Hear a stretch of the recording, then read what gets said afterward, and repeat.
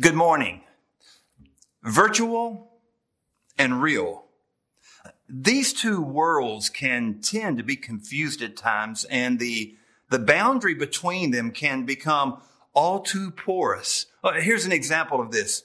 Research was done from a PhD grad student from Stanford. And in his research, he proved that 43% of men and 50% of women who are online gamers confessed that their virtual relationships were equal or greater than their real life relationships. We are living in a day when there is great confusion between what is virtual and what is real. In fact, a professor from the University of Indiana made this comment about the confusion between the virtual and the real. There is a true fuzziness that's emerging between the virtual and the real, and the outcome may not be good. I tend to agree with this. And so this morning, these facts beg a question. Has a quarantined world caused us to fail in our relationships? This research that I cited actually comes from a Wall Street Journal article dated 2007. So if there was a blurring of the virtual and the real then, can you imagine the struggle now? And I believe we live in a day where this mixing of the virtual and the real can certainly cause our relationships to change and possibly even cause many of us to fail at relationships that should be lived out well and honorable to the Lord. This morning, I welcome you back into the study of 1 Peter, a life that's proven, a solid faith in a shifting world. The last time we joined Peter in his letter that he wrote to the persecuted church of the first century, 1 Peter chapter 2, verse 12, he instructed us to live well before a pagan world. This idea of a pagan world was identified as a Gentile world. Peter intended that this referenced a non-Christian or an unchristian world. And so Peter's encouragement was, do good, live well, so that in a world that is not too friendly to the Christian faith, your Christian faith will be proven and God will be seen and the glory of Christ will be seen. One significant step that we can take to live our faith well in a fallen pagan world has to do with our relationships. Because as Peter was led by God to speak those words in verse 12, we move a little deeper into chapter 2, and we discover in verse 13 the beginning of several references to relationships. A significant way that we can allow our faith to remain strong, even against suffering and persecution, is to live well and to relate well with those around us. Our relationships truly matter. And from 1 Peter 2, verse 13 and forward, we discover some significant references that will help us in our relationships. We need to discern, as God teaches through his word this morning and through the Holy Spirit, how we can relate well and have good relationships that are proven even in the midst of suffering and persecution. In verse 13, we are given this encouragement. Submit yourselves to every human institution like emperors, kings, and governors. So immediately we are told how to relate to those over us. In verse 18, we're presented with a relationship between slave and master. And in Peter's context, the master would be an unjust master. And so in this particular address of relationships, we are told how to relate well to those who are against us.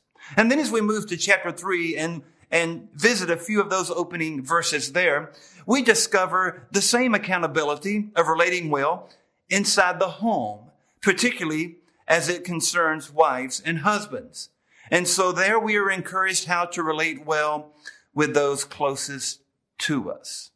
So today, as we discern how to truly stay strong in our faith in a world where there is a significant amount of adversity and strife and suffering, we're encouraged to relate well to those over us, those against us, and those closest to us. Let's begin with the first. How do we, as followers of Christ in this world, relate well to those who are over us? Well, in order to embrace this at the depth that God desires, I'd like to share with you first a foundational principle, then a purpose, and then personal commitment. Each of these observations of the Scripture will take us more deeply to a significant place where we are relating well to those government authorities over us. Verse 13, submit yourselves for the Lord's sake to every human institution, whether to a king as one in authority or to governors. Now we pause there. We'll conclude verse 14 in just a moment. But consider how we relate well to those over us by first noticing the foundational principle. Submit yourselves. This term submit comes from a compound term in the Scriptures in the original Greek, hupotasso, meaning to place yourself under. The indication is to consider the importance of those that are over us. So this becomes a significant principle that will serve foundational throughout the remainder of this chapter. Submit yourselves for the Lord's sake. Well, that's a phenomenal statement to hold us accountable to a higher measure, although we are to submit ourselves to governing authorities. The higher measure represents the Lord's sake, for his purpose, or as it is unto him. But we are to relate well to those over us in authority. Notice at verse 13, as we consider this foundational principle of submit, we find here that we are to submit to every human institution. I love this phrase because the indication is regardless of the office, whether it be a king, emperor, or governor, the emphasis is upon the fact that that institution is represented by someone who is human, meaning God created, and by sake of a line of authority, they are God placed. And so we respect that which God has set in place. Our submission is unto what the Lord has created. And so this argues well the obvious emperor worship that was very prevalent in Rome's day. And so instead of looking to an official as someone who has the same placement as God, no, we look unto them with a heart of submission as a way to honor our Lord. For God, and only God, has set that authority in place. So we submit ourselves, even in the spirit of submitting unto the Lord. Now there is an incredible reminder of how important this spirit of submission is to each of us. For that reminder, I turn quickly to Ephesians chapter 5. I just want to share this with you very quickly. In Ephesians chapter 5, this is what we read. Do not be drunk with wine, but be filled with the Spirit. Well, that's an imperative. Be filled with God's presence in your life. And then the following are descriptions of how one lives who has the Holy Spirit controlling them, speaking to one another in songs, hymns, and spiritual songs, giving thanks, and then submitting to one another. The spirit of submission is a direct testimony of you and I living under the influence of God's presence within us, his Holy Spirit within us. And so we submit. This becomes the foundational principle of how we relate to those authorities over us. But we can't stop there because second, we turn to the purpose. Why is this so significant? Well, let's continue reading in verse 14.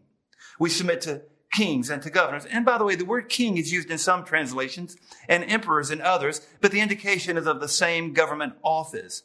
Because in the Hellenistic period, the term king was predominant. As Rome grew in its control, the term was changed to emperor to indicate that same office of leadership and authority. So to kings or emperors and to governors, we submit to them as sent by what God has done to place those leaders where they are. They are in place for the punishment of evildoers and for the praise of those who do right. Now listen to verse 15. For such is the will of God that by doing right, you may silence the ignorance of foolish men. So the purpose of you and I responding and relating well to those authorities over us is twofold. First, they're in place for what I like to term a civil peace and a civil obedience. God has appointed leaders in place so that in the civil context, there can be order and not chaos. Can you imagine if we were truly living under a complete absence of order? I know at times it may feel this way. But can you imagine if there was a complete removal of some type of order, governmentally and civilly? So Peter's movement through the Holy Spirit is to say, respect what God has put in place, because this brings order. And Peter describes that particular civil order by leaders who should, as they are appointed by God for the right authority, should punish evildoers and praise those who do right. Now, again, this is reminiscent of another passage in Scripture that I need to remind us of, because this becomes a significant parallel to the passage that is before us. In Romans chapter 13, verse 1 and 2, this is what we read. For there is no authority except from God, and those which exist are established by God. At the beginning of that passage reads, every person is to be in subjection to governing authorities. Straight from God's word, we are to live in that submission, not blind subjugation, where we are totally ignorant and are indifferent to the platform and to the personality of man. So there is not a call here to a blind indifference or a blind subjugation, but actually a godly submission to the authority that God himself has put in place. So the purpose is to honor what God has put in place, but there's a second expression of purpose in verse 15. By doing right, you'll silence the slander or the attacks of those who are ignorant or who are slandering Christians. So we are obedient to those authorities over us because we do good when we have a life of submission and respect and honor to those offices. Now, again, we're not called to be indifferent to the politic, personality, or the platform of any individual that would contradict God's rule over our lives. But nonetheless, we're called to honor that office that God has set in place. That seat of authority is something that Scripture tells us God has ordained. And so we honor that here by the expression doing right or doing good. I love this Greek word doing good. Agatha poieo. It's a big word, but it actually means that which is intrinsically good. This is the exact same word, which is why I wanted to pronounce it for you, that is found in Luke chapter 6, verse 35, when Jesus himself said, love your enemies and do good. There's the word. To those who would come against you. Now, obviously, we're not equating any seat of office as an enemy, but we're looking at the very foundation of this purpose for why we are to respect the office. That is an expression of doing good. I love what I like to see sometimes, these narrative bookends. I want to show you two narrative bookends. The first bookend is in verse 12. We quoted this earlier, where we're told to do good even in front of a culture that is pagan or Gentile. And then in verse 15, there's the other bookend, do good as you honor those who are over you. Seated between those two bookends of a call for every Christian to do good in a pagan world is this exhortation to submit to those authorities over us. So we understand the purpose. The purpose is to recognize the civil order God intends from those leaders. And second, the purpose is to be in a good standing civilly and in the society around us so that evil men will not have any negative word to cast against the followers of Christ. We are to do good in that way. But there's a third way that we need to embrace the importance of relating well to those over us. And this comes in verse 16. This now represents the personal commitment. The first two are not enough. We have to fully unpack verse 16 to understand how we need to be relating to those government offices over us. Now, obviously, the principle, foundationally speaking, submit. And obviously, the purpose is we've established that to do right so that Christ is honored and we're seen as those who are truly living out the Spirit as God has desired us to live out. But verse 16 gives us the personal commitment. Act as free men, but do not use your freedom as a covering for evil. Use this as bond slaves of God. We are called here servants, bondslaves of God. The word is doulos. This word doulos is the highest, most honored place that any follower of Christ can have that is named in all of the New Testament. To be a servant of Christ is to be totally and completely under his authority. So our personal commitment is not that we are citizens of this world. Our personal commitment, first and foremost, is that we are bondslaves. We are the doulos of Jesus Christ. And so our personal commitment is that we serve Christ and we serve him above all things.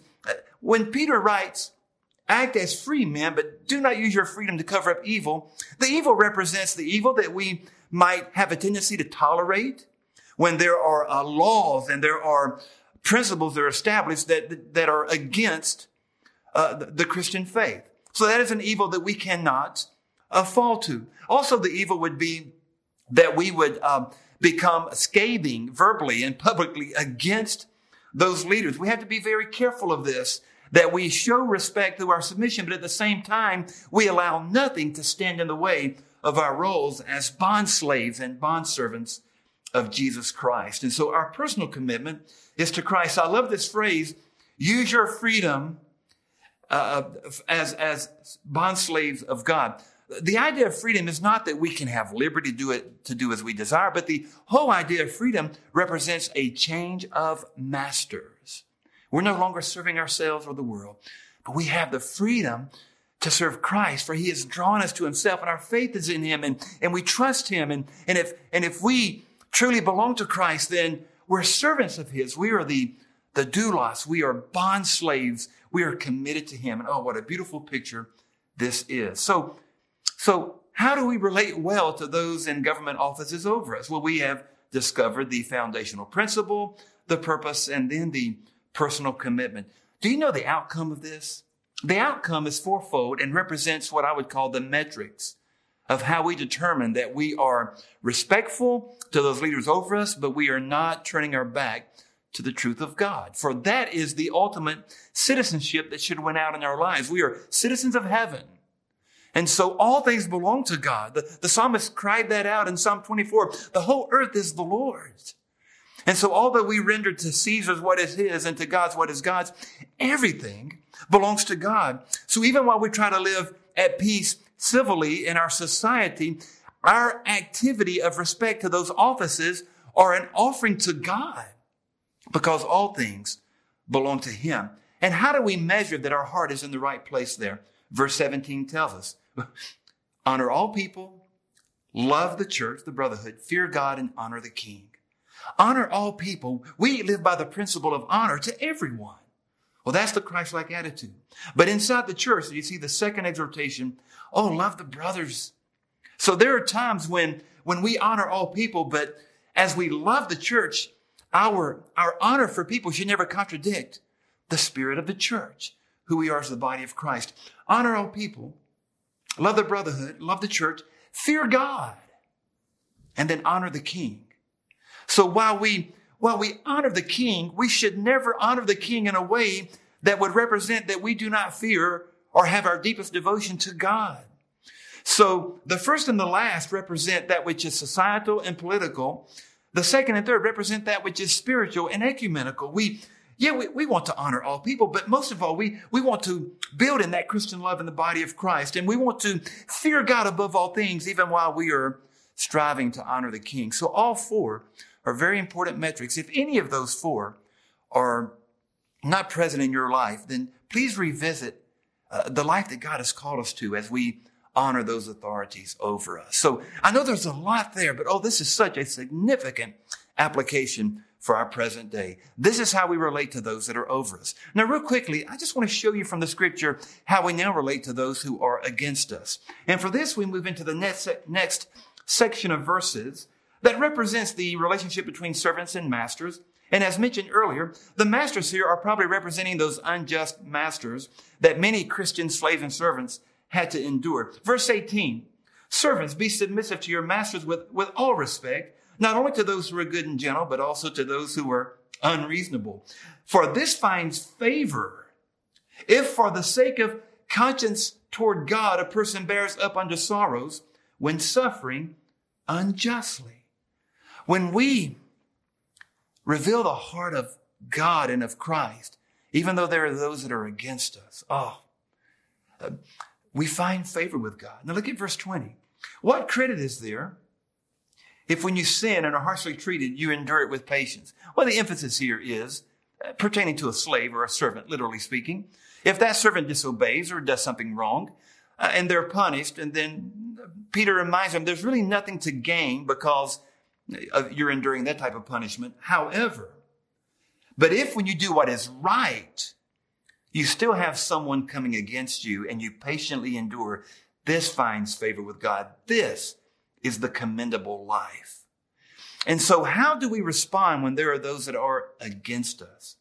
In verse 18, when Peter began with the word servants, he did not use the word doulos as he did earlier. He used another term that is a bit broader. And although I'm sure Peter had in mind the domestic servant in a home, well, this application could extend far and wide for us today because it could actually involve any person present in any professional arm of life or in any relationship segment in life wherein there is an authority over you that is treating you wrong and very unjustly. And so Peter encourages us to respond to those who are against us in the way that Christ responded even in his own death. You see that described in verse 21 through 25. For you've been called for this purpose, since Christ also suffered for you, leaving you an example that you follow in his steps. He was reviled, but he did not revile in return. Look at verse 24. And he himself bore our sins in his body on the cross, so that we might die to sin and live to righteousness. For by his wounds we are healed. For you were continually straying like sheep, but now you've returned to the shepherd and guardian of your soul. I love that Peter first calls us to act right toward those who are against us, and then shows us the example of Christ. Here we find first that we are called the servants of God again. Our priority is identity. Our identity is that we belong to God. We're children of God. We are followers of Christ. We are servants of Christ. That is our identity. And then secondly, our intention. Our identity, servant of Christ. And then second, our intention. What is our intention? Verse 21 through 25, to follow the example of Christ. He was reviled in the worst way, but he never reviled in return. And we become the benefactor. We benefit from this. His death and resurrection is our life. And he proves to us how to react to those who are against us. So our identity in this world is that we serve Christ. Do you know that if I consider myself a slave to God, no one can really hold me as a slave. I'm already a slave to God. And if someone attempts to humiliate me, that really can't happen. I've already been humbled before Christ. In humiliation, I come to Christ, and he's restored me. In my sin, I came to Christ, and he raised me up and gave me grace, so that now I desire to serve him. So I'm his servant. I'm humbled before him. That's my identity. And now my intention is that with whomever I relate with that comes against me negatively, I respond in the example of Christ. I respond with love. 1 John 4:19, we love because God first loved us. Ephesians 4:32, we forgive even as God in Christ has forgiven us. This is a beautiful picture of how we are to relate to those who are against us. The year was 1948. The town was a small Korean village, Suncheon. There was a Korean pastor, Yang Won-sun. The communists took over this town and executed the pastor's 2 sons. They were martyred. They proclaimed their faith even to their death. When the communists were later driven out of the small village, a young man from the village, Chai Sung, was identified as the one who fired the shots that killed the pastor's 2 sons. What did the pastor do? He requested that the charges be dropped. He then asked the court to release the young murderer into his custody. After some deliberation, the courts agreed. Do you know what the pastor then did? He adopted the young man. He adopted him. The one who murdered his sons. And then the young man obviously later became a follower of Christ. But I want to share with you the comment that Pastor Yang Wan Sung made of this event. I thank God that he has given me the love to seek, to convert, and to adopt as my son, the enemy who killed my dear boys. What an overwhelming demonstration of relating well to those who come against us. This is a phenomenal story, and yet the pastor's testimony was, God gave me the love. If God can give that type of love, then he can give love to you so that you can reach across whatever small barrier exists to embrace those who might feel opposed to you. Love your enemies, Jesus said in Matthew 5:11. Pray for those who persecute you. We need to relate well, not only to those who are over us, but to those who come against us. I'd like to share with you one more area of relationship. This is a significant passage, and we'll only deal with it in an overview. But there's so much time, so much information, so much content to embrace here. So notice this as we pick up now in chapter 3, verse 1. Peter writes this, in the same way, wives, and be submissive to your own husbands, so that even if any of them are disobedient to the word, they may be won without a word, but by your behavior, as they observe your chaste and respectful behavior.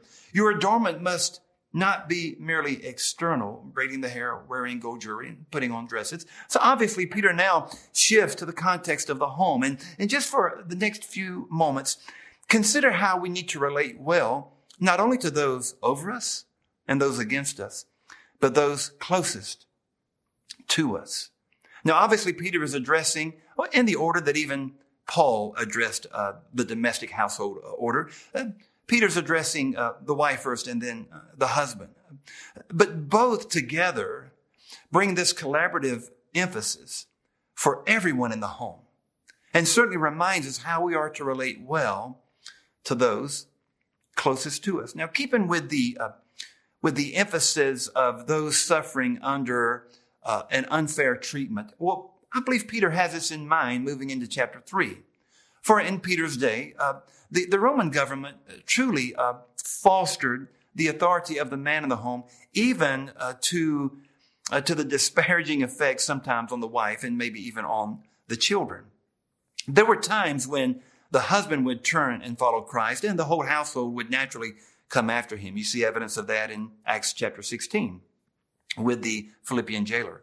But in Peter's day, when the wife might be the first in the home to turn to Christ, well, because of the Roman rule, she would scarcely have the opportunity to influence the husband or the children. And at times there would be friction and contention. And at times the wife might be tempted to become a bit more stern, or even to depart from the home in an attempt to continue to live out our faith. Peter gives a very difficult but such encouraging exhortation to the home as he first addresses the wife, and actually gives these words. Even if your husband doesn't hear your words, live out your faith. Live that out with a quietness and with a respectfulness and with a purity of heart. And so if we are to relate well to those closest to us, our first step is to avoid falling to natural inclinations. No one knows our natural inclinations like those within our own home, or those within our own workplace, or those that we call our dearest friends. Sometimes our natural inclinations are not good, especially when relational conflict arises. And we are called here not to resort to those outward manifestations of our identity. Paul is using the braided hair and the outer adornment for the wife as an example of how sometimes the externals become ways in which we try to prove ourselves or influence others. And Paul writes to the wife, don't depend upon that. There is a higher value of your life than what you are externally. And so we are to avoid the natural inclinations to which we sometimes default when friction comes that can affect our relationship with those closest to us. Sometimes our natural inclination is a temper. Sometimes it is to assume the worst in another person. Sometimes our natural inclination is to withdraw and to pull away. And Peter tells these precious women who were under such adverse relationships, allow something more than that which is outward to prove who you are. So we have to avoid those natural inclinations of the flesh. But secondly, we need to do this. This is our second step in relating well to those around us. We need to make certain that all things become spiritual matters of our heart. Now notice how this is described from verse 4 and following. But let the hidden person of your heart, let the real you, your spirit, where Christ has changed you, with the imperishable quality of a gentle and quiet life, which is precious in the sight of God. So do not let it be your words or your outward demonstrative claims of virtue or how you adorn yourself, how you present yourself. Don't allow that to be what you default to, but instead let that person inside of you, the real you that Jesus has changed, let that be what influences others. And then Peter reminds the wife, and I believe it's a reminder for all of us to be gentle and quiet, meaning to truly live as under the direction of God's Holy Spirit within us. Verse 5, for in this way, in former times, the holy women who hoped in God, who used to adorn themselves, were submissive. And then Sarah, has often been called the first lady of the Hebrew faith. Sarah is an example of this. And then we're told in verse 6, with great analogy, yet with also biblical Old Testament fact, that as Sarah so carried herself with Abraham, certainly the example is there for wives with their husbands in Christian homes. But again, the emphasis is upon not falling to natural inclinations, but truly allowing the faith of one's heart to be the testimony and to guide us in those relationships closest to us. Now, those two steps are just as much for the husband as for the wife, and I'll prove it to you. Verse 7, husbands, in the same way. There's no condescension mentioned here. And although the wife will be called the weaker vessel, she was called that in Peter's day, I believe, because she was the most vulnerable. There is probably less vulnerability noticed today, and some would say this is primarily a reference to the physical vessel, where perhaps the wife may be seen in a more vulnerable place physically than the husband. There are a lot of different conjectures and applications, but the issue is this. Husbands, although you're seen as a stronger vessel in the home, husbands, you are just as accountable. And I would not dismiss the fact that husbands, you are more responsible.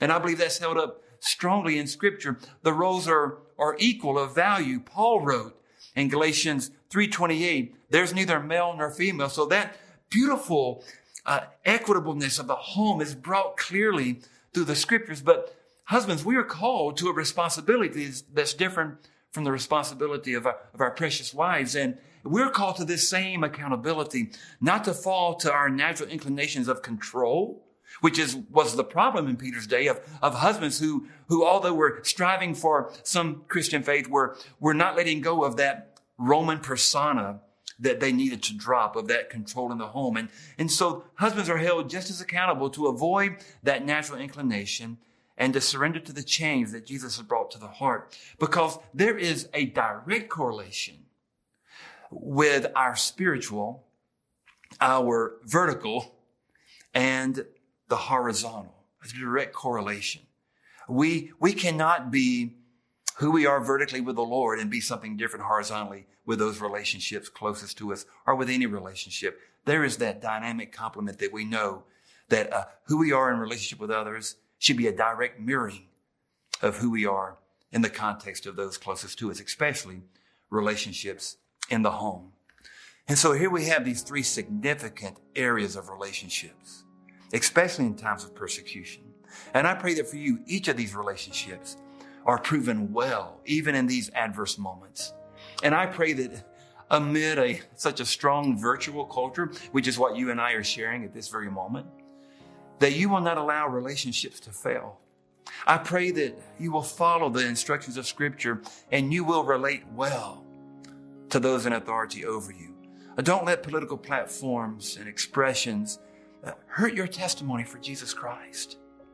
But as you submit to those authorities, honor Christ with all your heart. He's your primary authority. And then as you relate well to those who come against you, don't mirror their negative behavior. It's so easy to do that, is it not? When someone doesn't speak to you, isn't it easy to mirror that and just conclude that I'll not speak to them? Or when someone has a negative attitude towards you, isn't it easy just to mirror that back? Don't mirror the other person, mirror Jesus. This is the message. Relate well to those who are against you by mirroring the grace and mercy of Christ, and then relate well to those closest to you. Don't default to natural inclinations that are so comfortably defaulted to when we are with those close to us and we have the proverbial attitude of let's just let down our hair and be ourselves. Don't default to those natural inclinations, especially in the home, but allow Jesus and who He is and how He has changed you to guide the relationship. Oh, yes. Those who are over us, those who are against us, those who are close to us need to see that we're relating well because of who Jesus Christ is to us. Relationships can indeed be proven in times of suffering. And I pray that it will be proven in your life that you are relating well. And before I go, yes, the most important relationship is where you are with Jesus Christ. And if indeed you've placed your faith in Christ and you know that you have peace with God through your faith in Him, then ask yourself if you are mirroring that with those that you have relationships with, from those that are on the furthest circle out to those that are closest to you. But if you're listening this morning and you would say, hey, Pastor Ken, I don't really have a relationship with Jesus. I've never trusted Him and placed my faith in Him. Well, if you'll pray this prayer, and I just want to lead you in this prayer right now. Dear Jesus, I believe in you. I believe you died on the cross for my sin. And I turn from my sin. And I trust you. I want to follow you. Yeah, I love those types of prayers because they build on such verses as Romans 10, 9, and 10 that tells us when we confess with our mouth He is Lord and believe in our hearts that He's been risen from the dead, we will be saved from our sin. Oh, I desire that you know Him today. Do you really want good relationships, great relationships? Begin with trusting Jesus Christ. Trust Him and He'll transform you. He'll transform your relationships. And dear Christian, go forward with the promise that as you live out your faith in your relationships, God will be honored. And even in adverse times, your relationships will be so good, they'll be great, in fact. And so I'm very grateful for the truth before us today. Hey, there is a texting number on the screen. Use that number if you've made a decision of faith today. If there's something spiritual, if there's anything personal, relational that you need to talk about, we are here for you. When you text that number, we'll have someone back in touch with you immediately. There's also a website location where you can send a message and find information there that I think will be encouraging. But we would love to have an opportunity to get to know you and to encourage you. So reach out if you can. Again, thank you for joining us this morning. Wow. Yes, relationships matter. And let's trust Jesus with our relationships. Let's trust Him with our own lives. And let's see some incredible days ahead. Love you a lot. Let me pray with you. Father in heaven, thank you for teaching us your word today. As we depart from this live broadcast, be exalted in our lives and in our relationships. And we pray this in Jesus' name. And together we said, amen. Stay around. Some great announcements are coming right up. God bless.